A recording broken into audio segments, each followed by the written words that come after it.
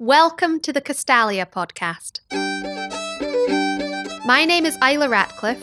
I'm a Scottish fiddle player and I have just released my debut album, The Castalia.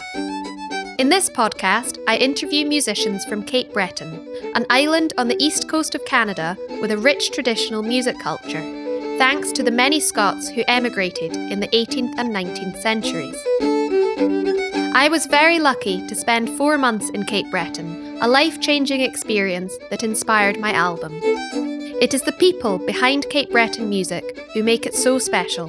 This is why I have created this podcast, to give you the chance to meet them.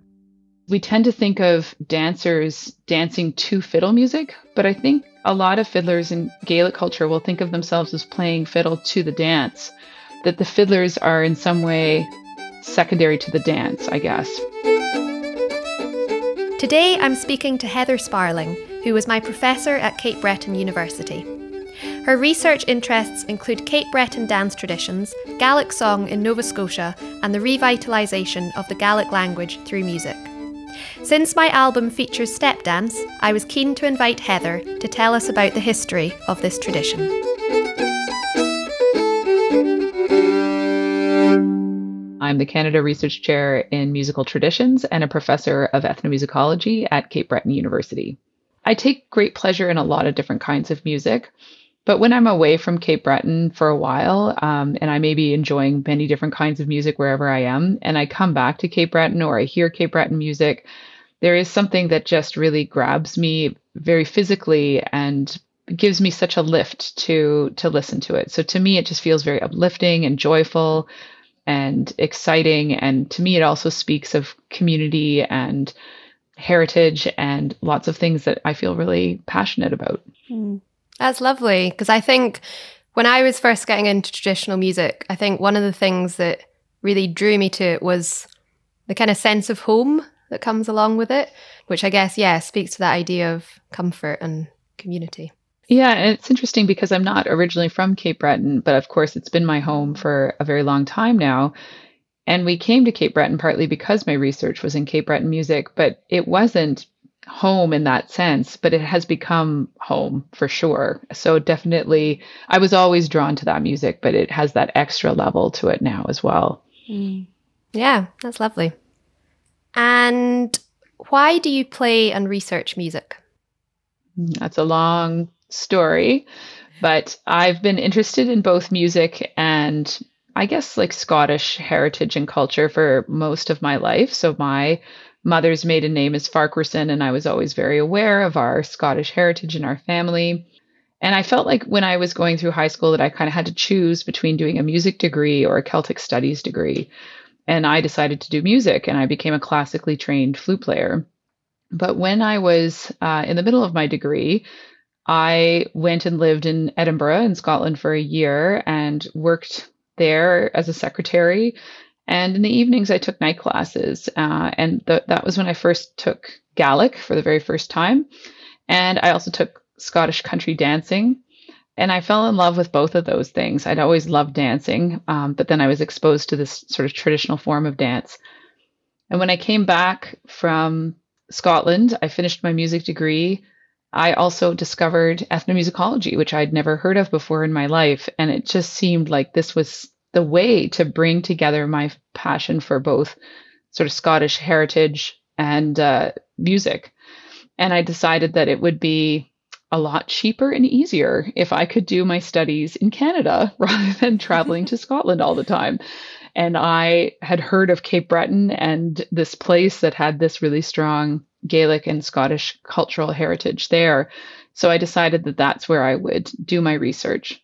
And my research was originally, I had intended to focus on dance music, actually. And so I became really involved, I was very involved with Irish set dancing.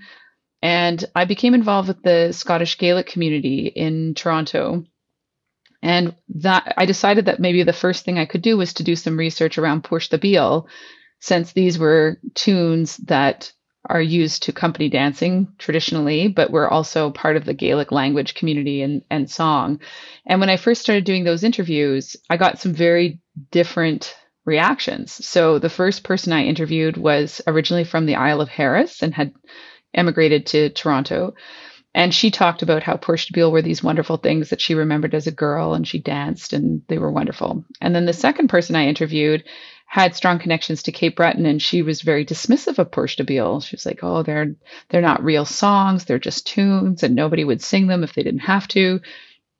And this discrepancy, along with the fact that a lot of CDs were coming out of Cape Breton at the time with Porchtabile on them, made me sort of think, well, maybe this is something to explore. And so that moved me a little bit more into Gaelic song as opposed to dance music, but it kept me there. So my master's thesis was on Porchtabile. And then when I did my PhD, I moved more broadly into Gaelic song, but I've maintained this sort of interest in both of those things. What is your favorite musical memory? I don't know. I feel like this is so hard. Maybe I can say it this way. When I first came to Cape Breton to do my research, the very first summer as a grad student that I came to do research, I went to every square dance that I could go to.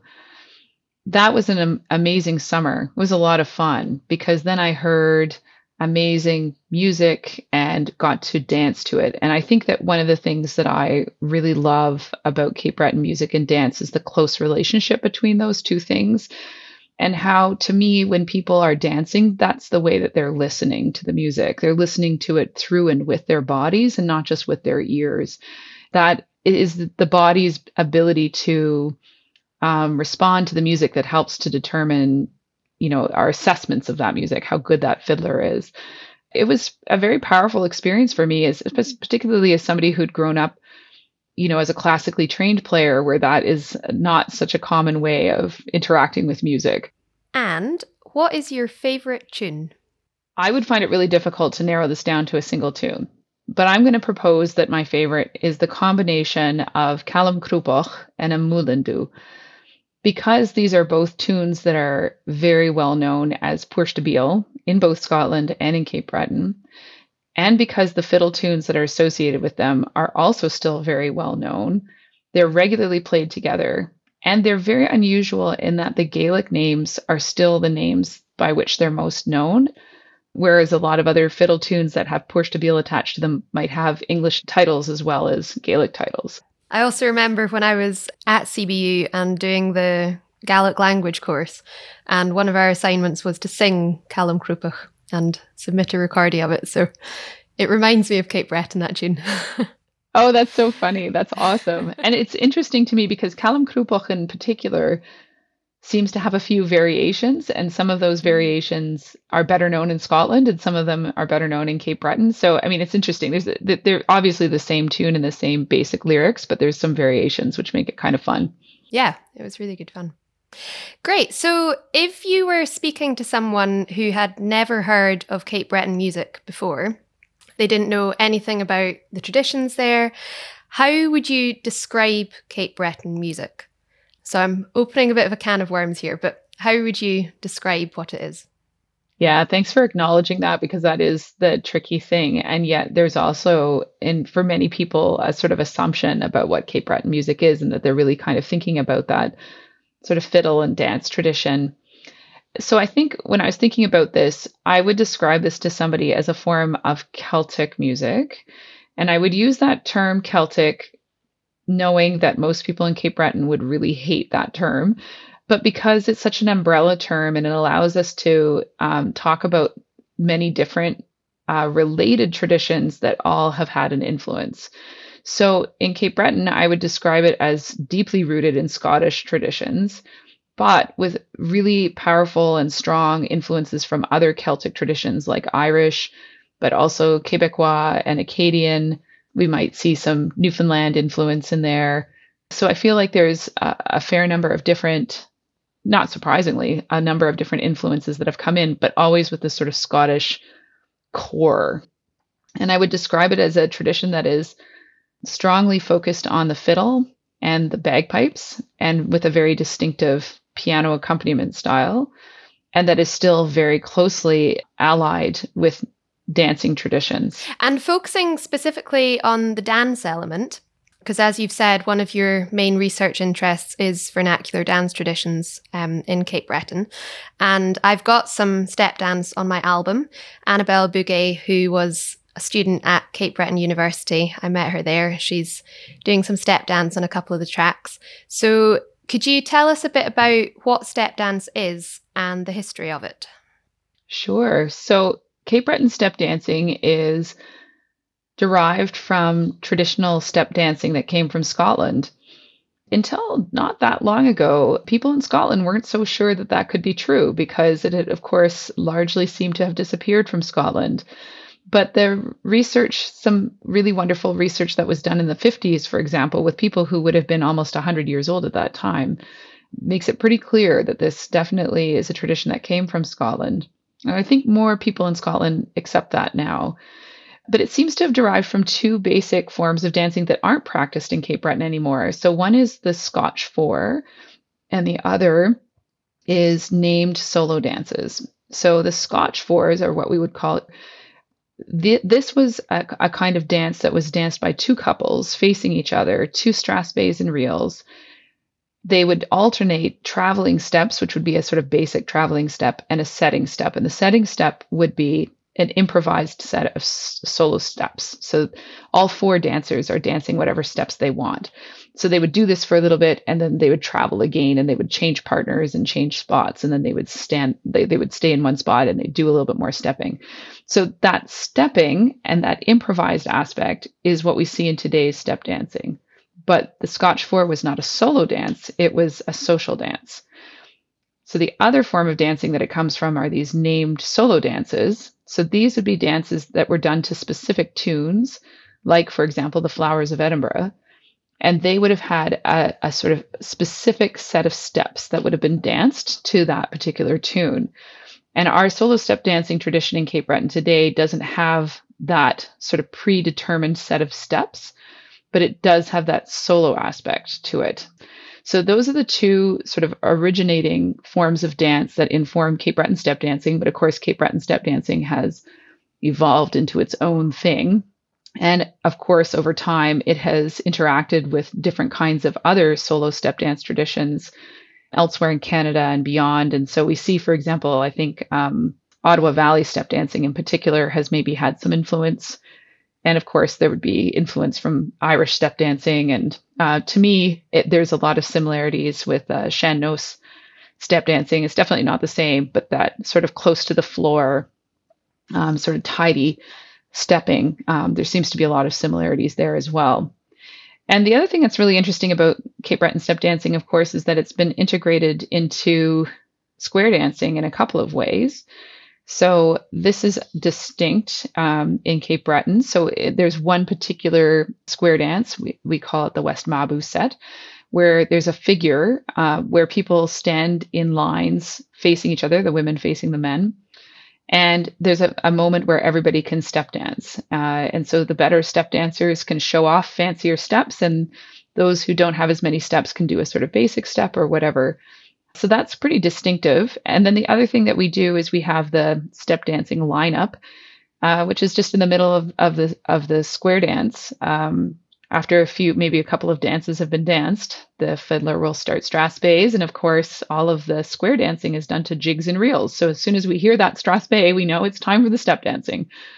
And then the step dancers in the room will usually have to be convinced, maybe not always, but often have to be convinced to kind of go up and show off some steps. It's part of the Cape Breton way, is to be like, oh, no, I couldn't possibly. Oh, please, you must. That's interesting, because you'd get the same kind of, oh, no, you must go up and dance at Scottish Céilís as well. So interesting to see the parallels.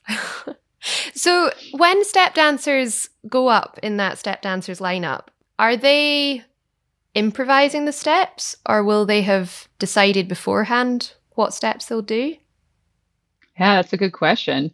So I think the intention is that they're supposed to improvise on the spot to the tune. And obviously, the more they know the tunes, the better they'll be able to choose the steps to go with the tunes.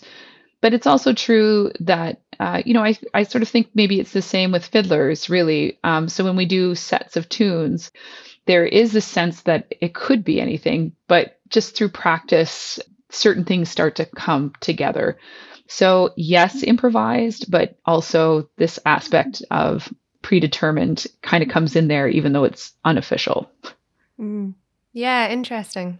You were talking about how step dancing is kind of the reaction to the music, like it's a bodily reaction, and you can kind of tell how good the fiddle player is based on whether you can dance to their music. What do dancers look for in a fiddle player and in a pianist? Yeah, one thing I wanted to mention about this, I find it really fascinating that most of the step dancers who are really recognized as really good step dancers in Cape Breton are also musicians. So it's pretty hard to think of many names of step dancers who aren't also fiddlers. They could be pipers, they're often fiddlers, or pianists, and sometimes they're all three. So I think that's important because it really speaks again to that relationship between the dance and the music, that we don't sort of separate these things the way we might. I always find it difficult in our school curricula how I don't know how it is in Scotland, but here in Canada, we typically have dance in phys ed because it's a physical activity, and then music is separate. We've treated dance and music as they're these separate things, but they're not in many cultures, and particularly in Gaelic. So I think that, that sensitivity, when a step dancer already knows how to play music and the musician already knows how to step dance, they're very sensitive to what is going to make for a good way of playing. So I think that helps a lot. But I think it's also just that there's some kind of invisible feedback loop that's going on between the musicians and the dancers. The musicians are watching the dancers, and they're watching for the physical response. So they're seeing like how easy is it? What kind of sense of ease do they see amongst the dancers? And they're looking for the dancers to be, energized, but they're also feeling it. They're feeling the thumping of the floor, and they stomp their feet pretty good, and they have some interesting rhythms that they will stomp. And to me, that's very much linked to the dance as well. And the way that they do that stomping is connected to the way that people are moving their feet on the floor. So I feel like, to tell you the truth, I mean, this is the other thing that I think is really interesting, is we tend to think of dancers dancing to fiddle music, but I think a lot of fiddlers in Gaelic culture will think of themselves as playing fiddle to the dance, that the dance is the starting place. Even though the fiddle is what starts and then the dancers start to dance, that the fiddlers are in some way secondary to the dance, I guess. Are step dance and ceilidh dancing related in any way, or are they two completely different traditions? My sense is that they're really different. So I haven't done a ton of research on ceilidh dancing, but from what I understand is that ceilidh dancing it has different origins, and certainly ceilidh dancing would have its roots in sort of older dance traditions for sure, but the sort of contemporary practice of ceilidh dancing has some roots in a revival that seems to have happened sort of in the 70s, for example. And it doesn't seem to have been necessarily like a Highland tradition. Like I think ceilidh dancing is much more maybe across all of Scotland, and not specifically sort of Highlands and Islands or a Gaelic rooted tradition. So as far as I can tell, they're fairly distinctive. And do you step dance yourself? A little bit. What happened a few years ago is I took a sabbatical. And when we take sabbaticals, we have to propose the projects that we're going to do while we're on sabbatical. It's not just a year-long holiday. And so, I had a bunch of research projects that I wanted to do, some writing projects and some ethnographic research that I wanted to do. But I also knew that I couldn't just be all day long reading and writing. And I thought, what else could I do that would be beneficial to me in my professional development that would be a little different? And I thought, well, why don't I try some step dancing and fiddling? So that was also when I started playing fiddle for the first time. And to tell you the truth, I wasn't very confident that I could do the fiddling at all. So I kind of thought, well, if the fiddling fails, I'll keep doing the step dancing. And actually, the thing that's happened is the reverse. I've actually stayed with the fiddling, and I haven't continued with the step dancing for a few years. But I did take it. And part of the reason I was also inspired was by another fiddler I knew from Montreal. He is a very accomplished fiddler. And he started doing step dancing lessons. And I remember him talking about this and saying that, for him, some of the magic of playing fiddle wasn't there anymore because he wasn't sort of striving to improve himself further. Like he kind of had reached the top of his game. But the step dancing allowed him to like kind of go back to some of that joy of learning while still being related to the fiddle tradition that he was practicing. And that he was really getting great joy and new insights about his fiddling through that step dancing. And I just thought that that seemed like such a great thing to think about. If I'm researching Cape Breton musical traditions, and if I'm going to fiddle, but also if I'm going to talk about Poir Stabile and Gaelic song, then it seemed to me like step dancing was like a new way to think about some of those things. It was coming at it in a different direction. And it was also really good exercise. Interesting, because I actually have recently had a very similar experience. I took an introduction to step dance class online, a 6-week course with my friend Jocelyn, who's also Canadian in British Columbia. I did it for fun. It was also very good exercise. I was quite surprised by that. But my thighs afterwards, oh my goodness, it's a workout.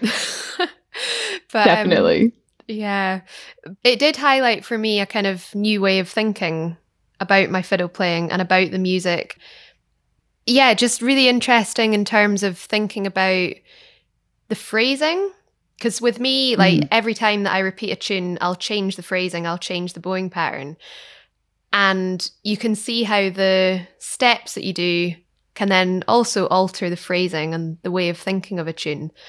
So yeah, it was really interesting, creative exercise. Oh, I love hearing the specific way that it made you think about your fiddling differently. That's so interesting. That's great. I should probably ask as well, just in case anyone listening doesn't know, what is a square dance? Oh, good question. Yes. So the square dances are the North American version of quadrilles. So quadrilles would have been originated, you can tell by the word quadrille, it sounds like a very French word, would have originated in places like France and come to Ireland and Scotland. And these are dances that would be done in groups of 4 couples standing in a square.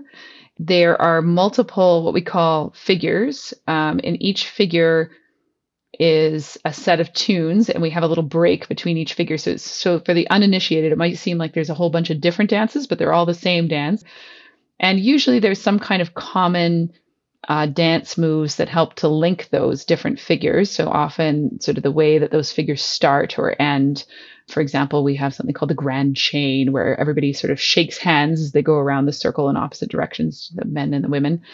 And then within each figure, there's sort of its own set of steps and set of interactions between the dancers.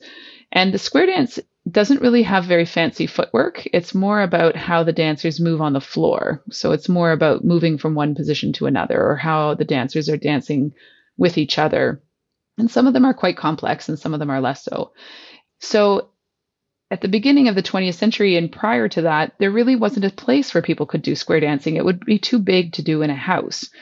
And so people did Scotch fours or these solo named step dances because they didn't take up a lot of floor space. And around the 1930s, churches started to build church halls, parish halls. And these were larger spaces where all of a sudden square dancing could be done. And in fact, the other thing that churches did is they would have these fundraising picnics in the summer. And they would have square dance stages and Scotch four stages. So you would actually have both. That was the time that both dances coexisted in Cape Breton. But of course, because these were outside and these stages were put outside, there was enough room for square dancing. But of course, then they were always subject to the weather. And so these parish halls started to get built. And then these fundraising events weren't limited to the summer, and they weren't limited to, whether the weather was good or not. And so we get square dances starting to happen in these halls. And that's the beginning of the end of the Scotch four. So the Scotch four sort of disappears and the square dance takes over. Typically, you dance the same square dance over and over again in an evening rather than having different kinds of dances. And that might seem really boring to some people. But first of all, it's possible because there's no caller. You kind of need to have the same dance repeated over and over again because they are still kind of complicated. So if there were too many dances, people wouldn't be able to do them without a caller. And then the other thing that I was going to say about that was it's about the importance of changing partners. So the dance repeats, But then, I mean, part of the interest is the different tunes, of course. There'll be different tunes played every time. So the music is different. But also that I typically see that Cape Bretoners tend to really mix up who they dance with. Because why not? Because you've already danced with this person. It's the same dance. So it'll be different when it's a different partner, which really makes it nice in terms of making everybody who's in that dance feel like they can participate, whether or not they've come with a partner or whatever. Mm. And what do you see the role of square dances and step dance in the tradition as being? Is it bringing people together? Is it preserving heritage? I think it's more than preserving heritage because, first of all, as I mentioned, like this isn't even a tradition that came directly to Cape Breton from Scotland, and is, actually a more recent tradition compared to, say, like the solo step dancing. But even that, as I've explained, is also its own evolution of the sort of traditions that came from Scotland. So I feel like it's a fairly modern, and I mean, relatively modern variation on traditional culture, I guess. So I mean, I think it's partly about heritage, but I think that, people do it. It's not just a reconstruction. So to me, it's not just about heritage. To me, when people are just doing something for heritage, they're doing it as a demonstration for others because it doesn't really exist in the living tradition. But square dancing and step dancing are very much a part of the living culture of Cape Breton. Many Cape Bretoners do these things all the time. So I do think it's an enactment of community for sure. You may remember me talking about this when you were at CBU. I'm always talking about this. There's an ethnomusicologist, his name is Tom Torino, and he talks about the differences between participatory and presentational music making, and that most cultures tend to privilege one or the other. You may get both in any culture, but that usually one form is more privileged than another. And in mainstream sort of Western culture, we're very much presentational. So that's that idea of somebody on a stage presenting music to a listening audience. And there's all sorts of things that go with that. That means that the music that you're going to listen to is probably going to be much more sophisticated. The musicians are going to be very well trained. It's probably a very polished piece of music. The music is probably a bit unpredictable to keep it interesting, all of these things. Whereas participatory music making is where the sound object is less important than the participation of the community. And participation can be done in many ways. It can be contributing to the music itself. It can be dancing. And I see that as being what we're seeing in Cape Breton, is that it's a very participatory culture. And the idea of the square dance in particular really enacts that idea that we really want to do these things together. And that echoes a broader cultural sense to me of lots of shared things. So we see, for example, in Scotland, we talk about a walking of the Tweed, and that still exists in Cape Breton, also as part of the living culture. We call it a milling frolic.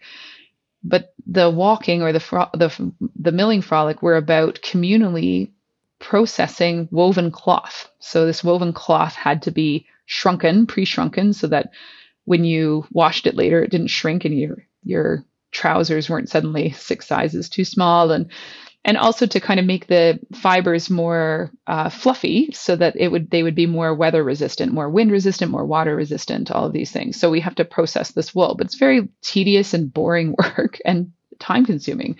So the Gaels get people to do it together, as in many cultures. And then they add music to that piece as well. So we get these songs that accompany it.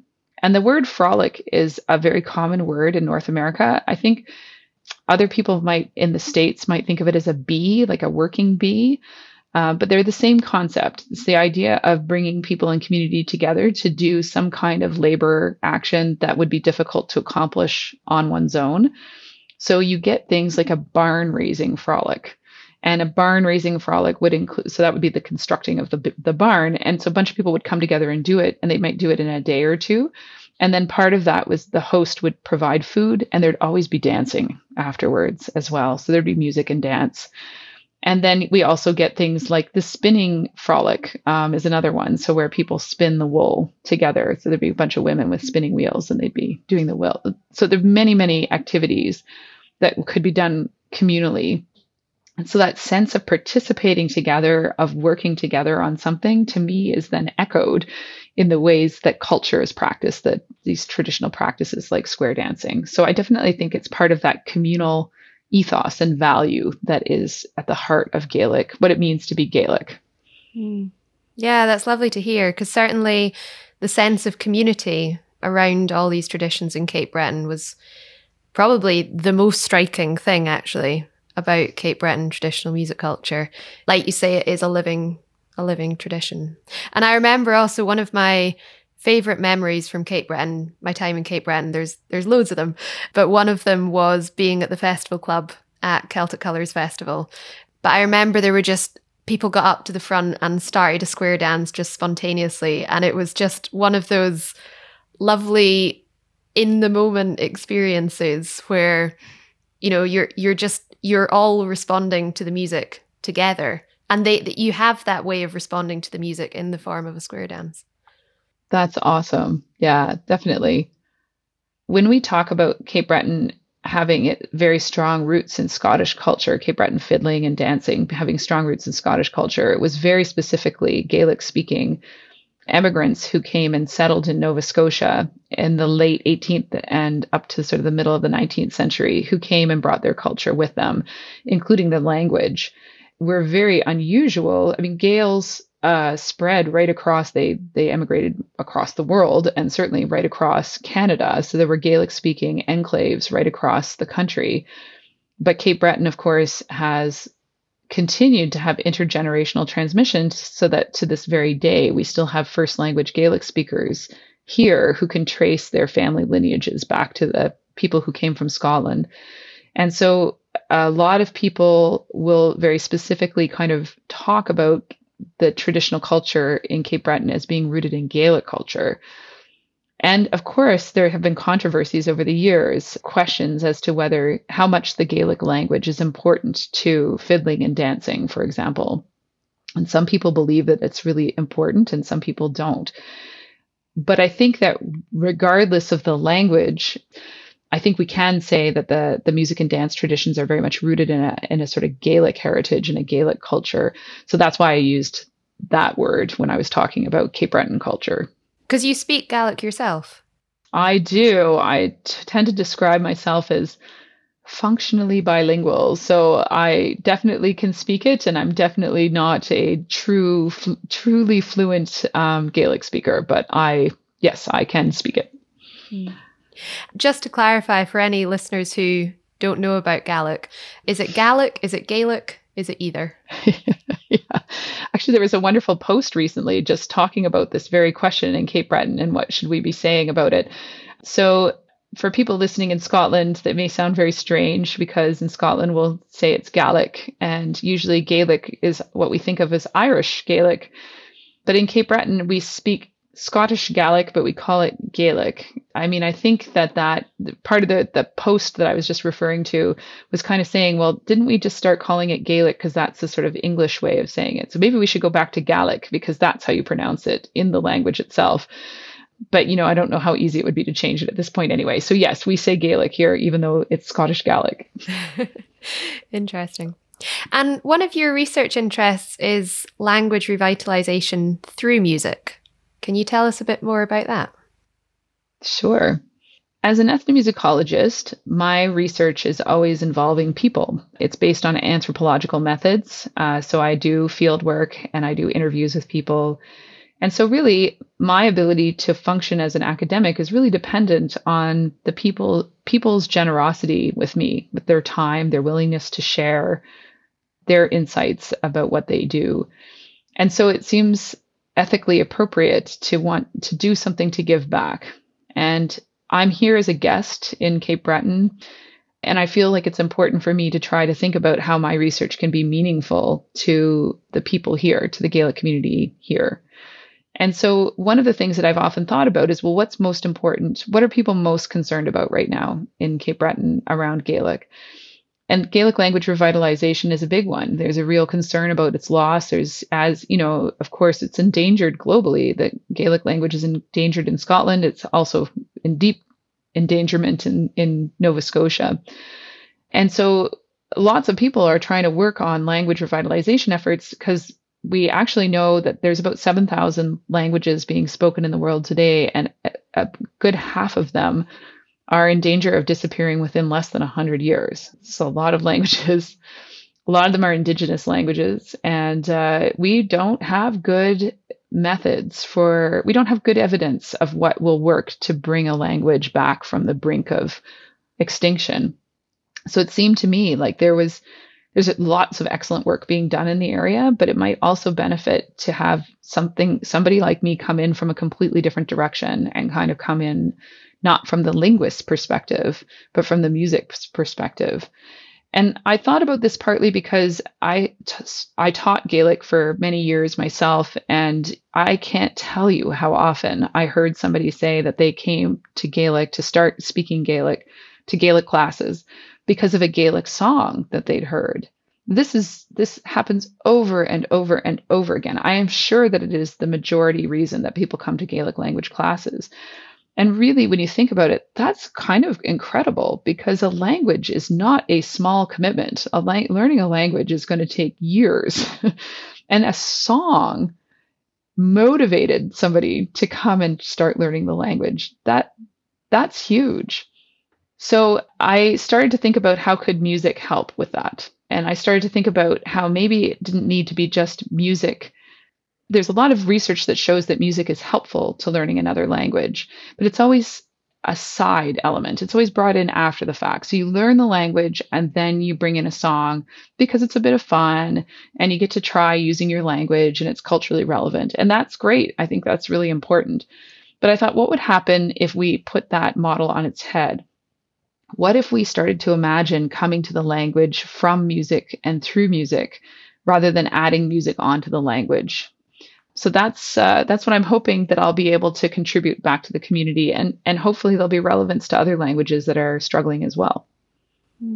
Yeah, interesting. I mean, I came to learning Gaelic. I started learning Gaelic when I was in Cape Breton, and I came to it from a background of music and just wanting to know more about the culture. Great. Well, I think there's just a couple more things I'd like to touch on. First of all, we've spoken about how obviously there was Scottish emigration to Cape Breton and many aspects of the culture have evolved since the first emigrants. To what extent do you think there is a distinctive Cape Breton traditional music culture, whether that's the fiddle style, the piano style, the Gaelic language, or the dance tradition? Traditions always change. Let's just put that out there first. I think that, when academics and collectors first started collecting traditional cultures, sort of in the 19th century, and especially when recording technologies became available in sort of the early and middle 20th century, the assumption was that what was being captured was the tradition and that any deviation from that indicated loss. But we just never had a record of what was happening before. But I think what we can really clearly see with now recordings of over 100 years that we've been able to do in communities is that traditions always change. They're always in flux. And in fact, that has to be, because otherwise, how can they be doing anything of use to the community that's practicing them? They need to respond to the community's needs of the present, not just be the way that they always were. And of course, part of that has to be the connections to the past are also important. So I do think that there's always going to be a sense of continuity, but then there's also going to be changes happening.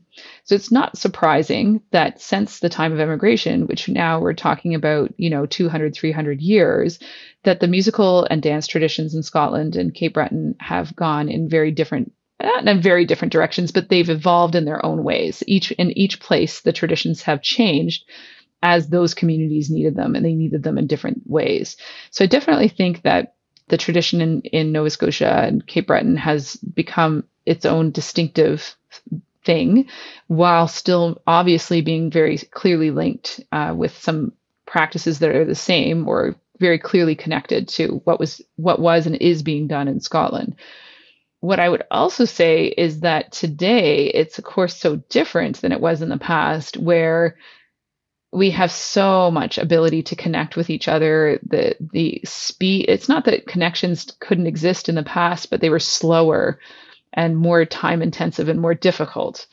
And whereas now it's so easy to travel and to listen to the internet and have recordings and go to festivals and so what we see is that now there's this wonderful opportunity for all sorts of musicians from different places to come together and to share their traditions. But that also means that they're influencing each other's traditions, which is also inevitable. That's also part of the dynamic of traditions. And it's also very human for us to want to, when we listen to something different to be and that we like, is to say, oh gee, I wonder if I could do that, right? And try to bring that into our own tradition. So as we have greater and greater opportunities to interact with each other and hear each other, that's also having an inevitable impact on the tradition. And so in some ways, I think some people would say that we're lessening the difference between traditions now as we all encounter each other more and more frequently. So I'm not going to say whether I think that's the case. But what I would say is that the piano tradition seems to me to be particularly interesting and distinctive in Cape Breton. And that, of course, this is always interesting too, is we love to talk about how rooted the Cape Breton tradition is in Scotland. But of course, the piano tradition came very recently. That did not come with immigrants from Scotland, for sure. And pianos really only became sort of affordable in the sort of late 19th and early 20th centuries. And so we see the piano coming into the Cape Breton tradition at that point. And because it was coming in kind of not with the Scottish tradition, it was kind of free to be developed in whatever way people here wanted it to. I mean, I think really it was coming in with early recordings, so early records of fiddlers, whether they were Irish fiddlers like Michael Coleman or Cape Breton fiddlers who were recorded very, very early in the earliest days of the recording industry. For some reason, the recording industry just insisted on having pianists with all these fiddlers. And sometimes these pianists were not from the traditions of the fiddlers, and they were just trying to figure out how do you accompany this music that's not music that they were familiar with. And my husband, Chris MacDonald, is in the midst of writing a book about Cape Breton piano. So hopefully in the not too distant future, listeners who are interested in this might be able to find out some more by reading his book. But I have to admit that a lot of what I'm telling you comes from my conversations with him and hearing about his research. It became pretty clear that that this sort of piano on the record tradition then started to be adopted and evolved by people from within the tradition as pianos became affordable and available to people in Cape Breton. And then it's filled with influences from non-traditional elements, right? So there's definitely a sort of ragtime feel to some of the piano and the sort of walking bass lines of jazz. And so there's definitely pop culture has shaped that tradition in pretty interesting ways, but has made this very distinctive sound that a lot of people recognize as Cape Breton. Mm. I mean, that's just so interesting because I know that you've also written about how Cape Breton is also often portrayed as kind of being a memory from the past. It's like Scotland's old traditions are still preserved on this island called Cape Breton. And yet, in parallel with that, you've got this relatively new tradition of Cape Breton piano style. It's always interesting to me how people think that rural places and islands and places like this are somehow segregated from the rest of the world because there's such a clear geographical boundary, which I get.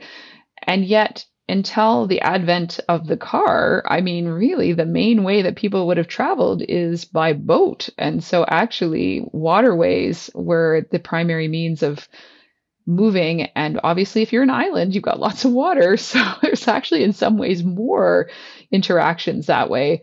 I mean, the other thing is, of course, it isn't always about physical proximity either, right? So we know that Cape Breton was able to access radio stations from the United States, radio stations from places like Virginia, and hearing Southern country music, that this would have been influential as well. So, I mean, Cape Breton, and of course, then people, some of it's coming in. So we've talked a little bit about that Boston connection, people going to Boston, coming back, but also the two world wars were really influential. So people left to serve in the wars and then came back and they had experiences from there and brought insights and new music and all sorts of things from those experiences. And then there's the radio. And So, I mean, Cape Breton has never been a really truly isolated place. And then we talk about things like how the piano tradition evolved or the square dance tradition evolved. And those are not coming from Scotland, those are coming from later introductions from other places. So, Cape Breton's always been a place that has been really strongly connected to other places in popular culture. But at the same time, I think what makes people always interested is that there's some kind of continuity, there's some kind of practice that continues and is not constantly being replaced by the most recent popular culture. So it's being influenced by that popular culture, but there's something continuous there too. And that's what I think people really are drawn to and are really what they're thinking about when they're talking about traditions anywhere, really. Like if I think about myself coming from Toronto, what's the Toronto tradition? Like I just couldn't tell you that there's one. There just isn't. Because Toronto is a metropolis and a cosmopolitan city. And so there's constantly different people living there and people moving. And the popular culture is the modern culture. It's constantly being renewed and replaced. Whereas in a place like Cape Breton, we really see that even as it evolves and even as new influences are coming in, there's something that's still carrying through that. There's something you can trace back. Fascinating. Well, Heather, it's been a pleasure chatting to you today and just so nice to see you again 2 years on from when I was in Cape Breton. So thank you so much for coming on the podcast. You're very welcome. Thanks for having me.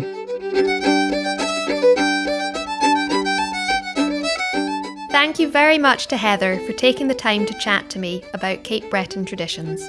And of course, a big thanks to you for being with us. Heather's most recent project is available at her website disastersongs.ca, and you can find out about her other work on LinkedIn. If you would like to buy my album The Castalia, it is available on Bandcamp or at my website islaratcliffe.com. See you next time.